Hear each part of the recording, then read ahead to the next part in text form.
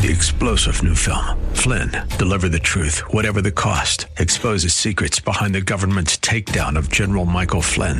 Flynn knew what the intel world had been up to. He ordered the first audit of the use of contractors. This set off alarm bells. He told the truth. He was the most dangerous person for Donald Trump to hire. They had to get rid of Flynn. Flynn, deliver the truth, whatever the cost. Available now. Watch it today. Go to salemnow.com. salemnow.com. Thanks for listening to the Town Hall Review with Hugh Hewitt podcast, bringing to you the best voices on the stories and issues that matter. Helping make it all possible is the generous partnership with the Pepperdine Graduate School of Public Policy. Here's another piece I'll trust you enjoy. I'm joined by Ambassador Nikki Haley. Good morning, Madam Ambassador. Welcome back to the Hugh Hewitt Show. Good to have you. Good morning, Hugh. Great to be back home with you. You know, this is a little bit like coming to the Bermuda Triangle for the last couple of weeks. We had Governor DeSantis and Governor Christie in the last 3 weeks, and they're both gone. You're down to the final two. It's like the NC2A 64, the round of two. Are you feeling that way? Yeah, look, I mean, this is what we worked hard for. We started with, 13, 14 candidates, in the race. I had 2%. We wanted to be strong out of Iowa. We came out with 20%. Uh-oh. That's what we wanted. Sorry. That's what we wanted, and we got that. So now we're trying to be stronger in New Hampshire before we head to South Carolina, so we feel very good. Governor, let me ask, are you committed to being in this race through at least the end of March, regardless of what happens in New Hampshire and South Carolina? We have Super Tuesday on March 5th, 16 states, another 9 in the next 2 weeks, and I asked that of Governor DeSantis last week, and he told me he was going to definitely be in through the end of March, and he's gone now. What do you say? Well, I mean, look, we have always said that we're taking it one state at a time, but we have definite plans of going, right into South Carolina and right into Super Tuesday. I did something that the other candidates didn't do. I didn't blow through my money. I actually saved it. And I saved it and made sure that we focused on just making sure that we had enough to be on TV in each state, and we have done that. And we have enough to be on TV in South Carolina, and we're going to do it right, and then we're going to keep taking it one step at a time. And so, look, I mean, this is a marathon. It's not a sprint. We've only had one state vote so far, and I think if you look, there were, 56,000 people in a state of 3 million voted for Donald Trump.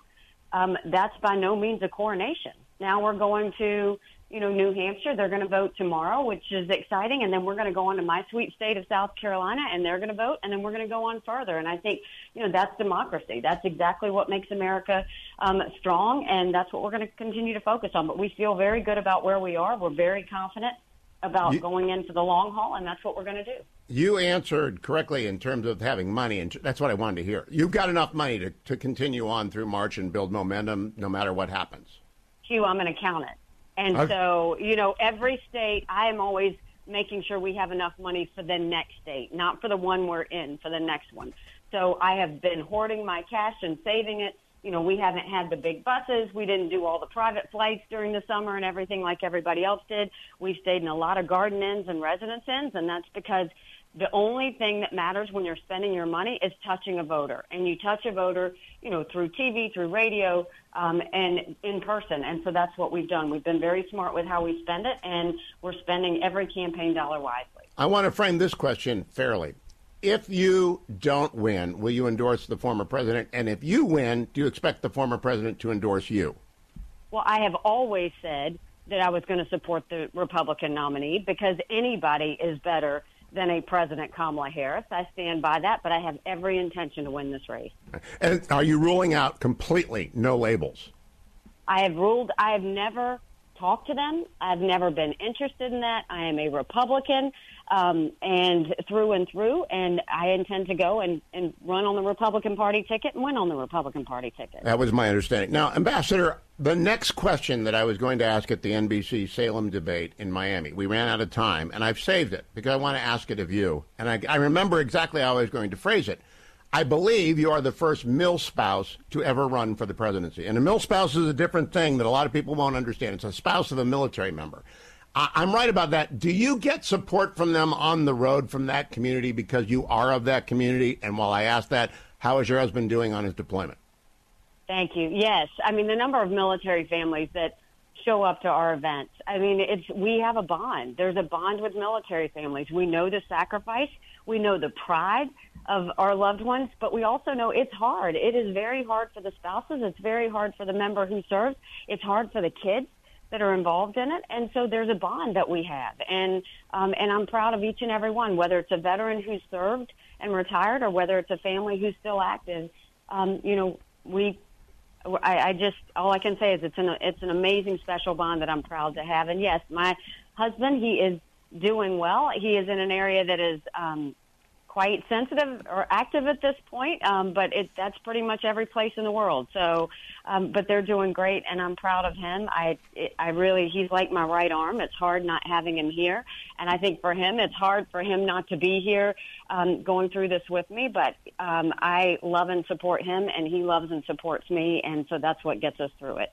If we have time, I'll come back to this, but I want to ask now about, with a husband deployed, this really matters, I think, on a different level for you.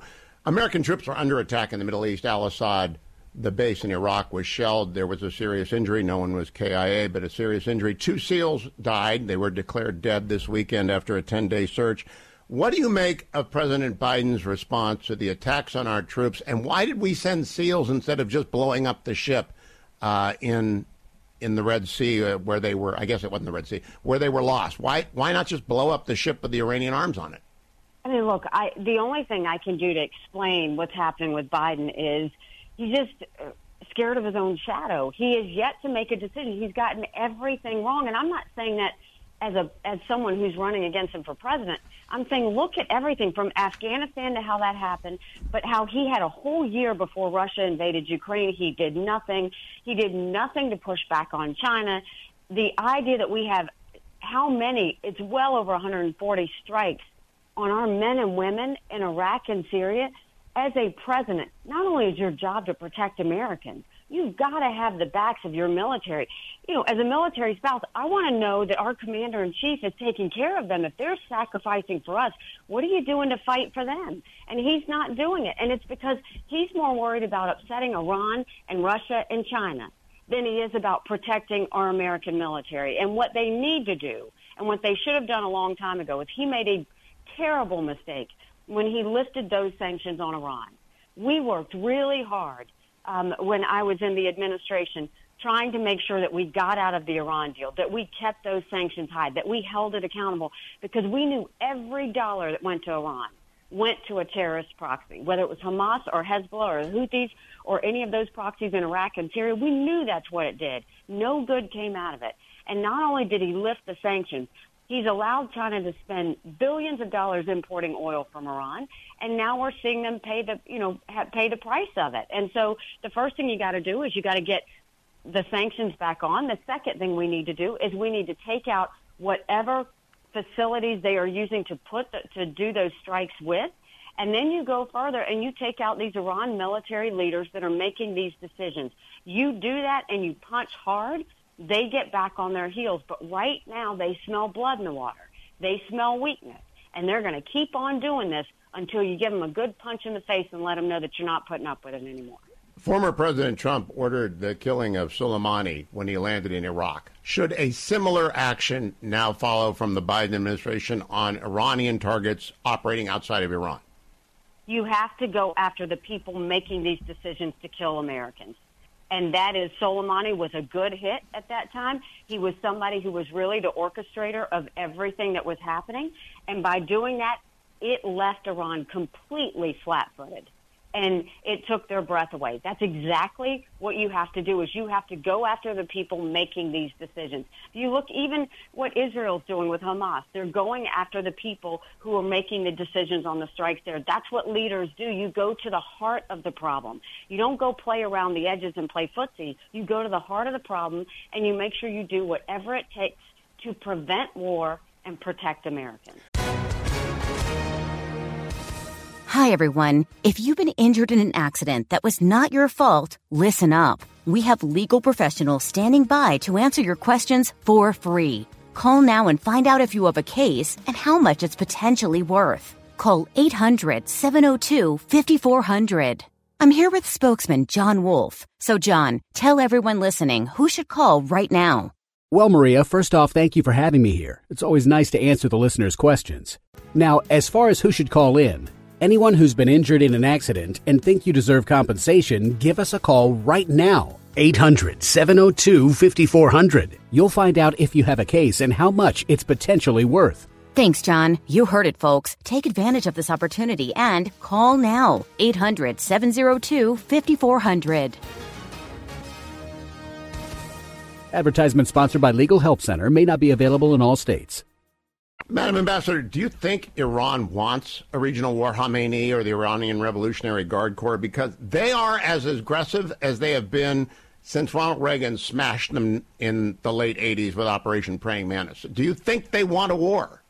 They are very aware that they would not do well in a war. I think they're very aware of all that. But what they do want, and they've always wanted, is they want us out of the Middle East. They don't want us there. They want to control more of the oil. They want to make sure that they have a strength in the region and that they have power. And so they want to do enough to push us out, to scare us off. That's been their goal from the very beginning. But they know that they can't handle a war with us. That's why it doesn't make sense why Biden's not punching them once, because they know that once we wake up and once we punch, then they retreat. And that is yet to happen in all these years, even with all the military who've been wounded and died from this.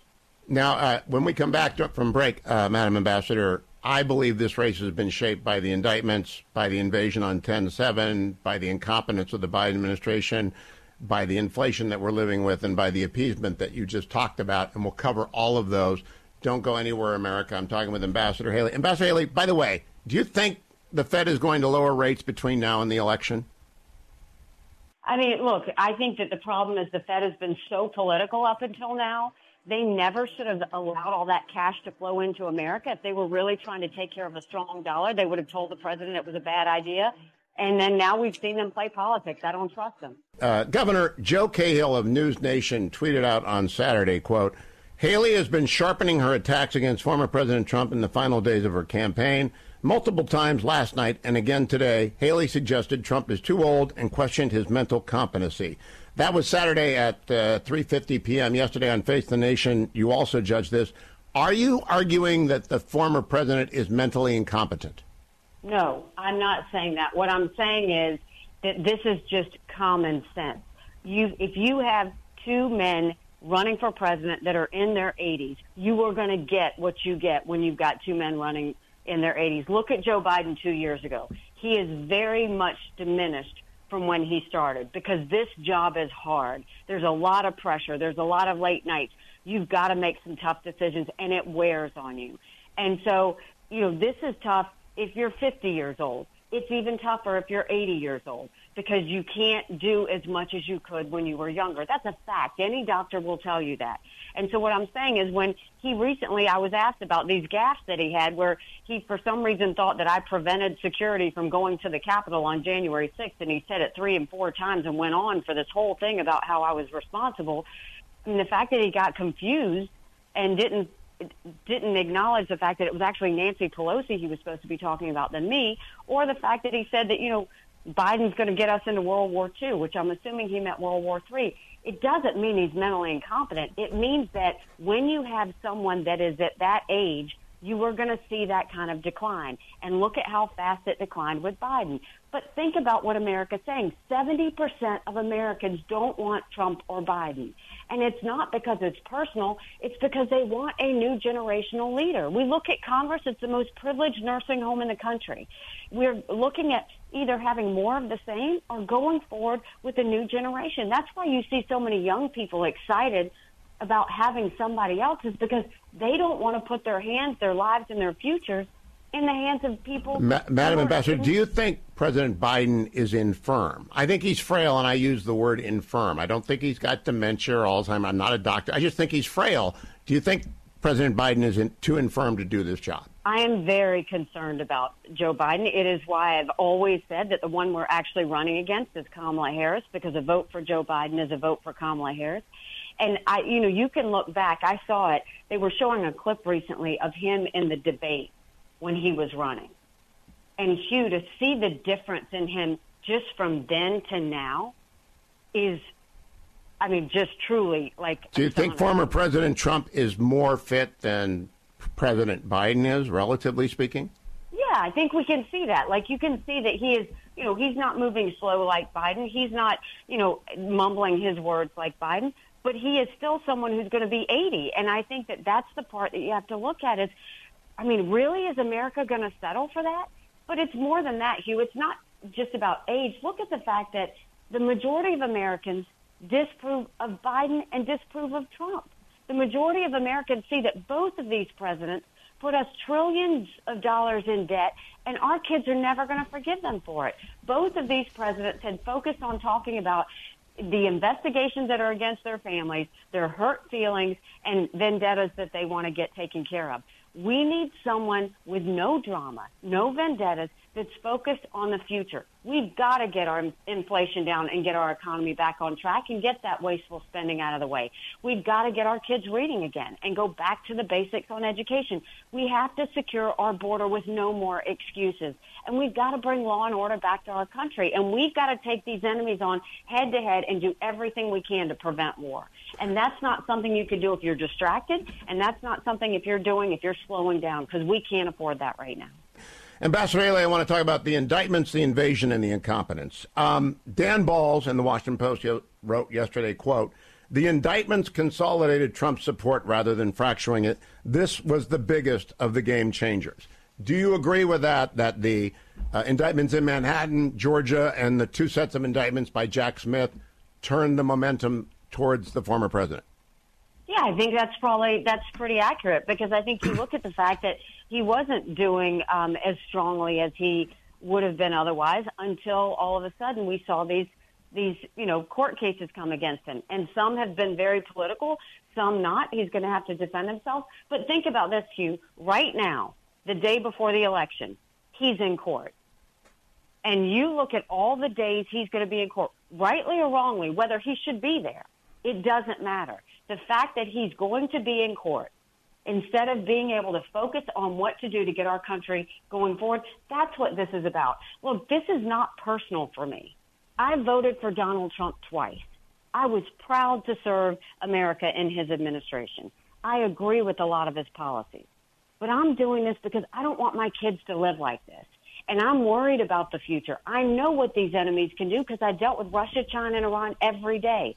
I'm an accountant, and I see the fact that our economy, in 2 years, we'll be paying more money on interest than we will on our defense budget.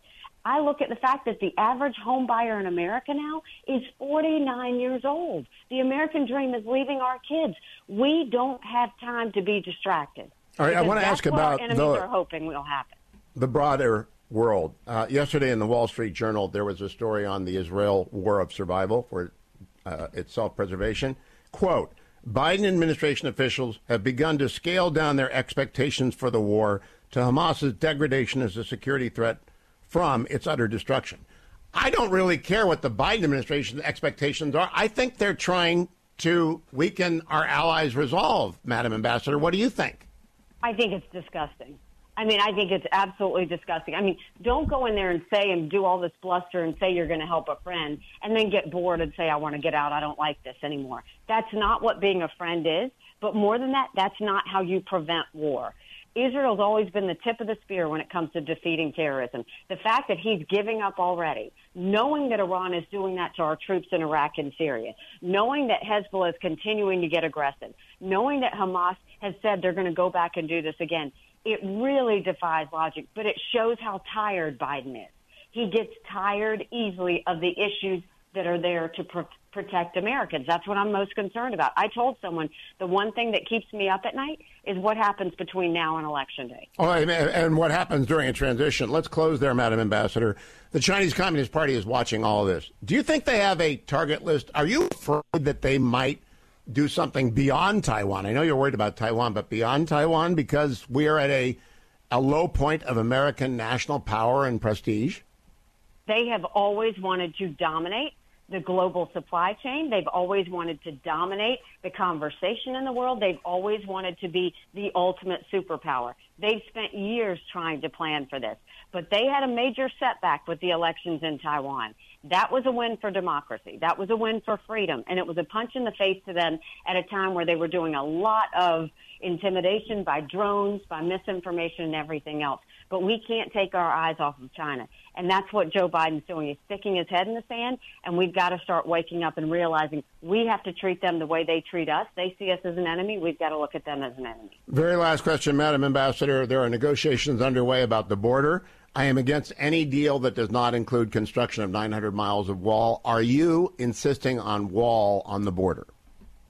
I don't just want the wall. I want the wall. I want 25,000 more Border Patrol and ICE agents. I want to defund sanctuary cities. I want to go back to remain in Mexico. And instead of catch and release, we need to go to catch and deport. This is unbelievable that this is the United States of America and we're allowing this to happen. We're acting like it's September 10th, and we better remember what September 12th felt like. It only takes one. Madam Ambassador, thank you for your time. Keep coming back. Good luck tomorrow. And I know you're going to work right through the finish line of the tape and then on to South Carolina and Super Tuesday. Thank you for joining me. Keep coming back. Thanks. Go to NikkiHaley.com. Thanks for listening to the Town Hall Review. Our program is coming today in partnership with the Pepperdine Graduate School of Public Policy. It's America's most unique graduate leadership programs offered on Pepperdine's breathtaking campus in Malibu, California. Learn more at publicpolicy.pepperdine.edu. If you're enjoying the podcast, please tell a friend to go to Town Hall Review and sign up as well today. 3-star General Michael J. Flynn, head of the Pentagon Intelligence Agency, knew all the government's dirty secrets. He was one of the most respected generals in the military. Flynn knew what the intel world had been up to. He understood its funding. He ordered the first audit of the use of contractors. This set off alarm bells. The explosive new documentary, Flynn, Deliver the Truth, Whatever the Cost, uncovers the facts behind this scandal. Flynn told the truth. He was the most dangerous person for Donald Trump to hire. I find out the worst enemy that I'm going to face in my life is right here in America. They took my assessment and they wanted me to change it. And I was like, I'm not changing it. They had to get rid of Flynn.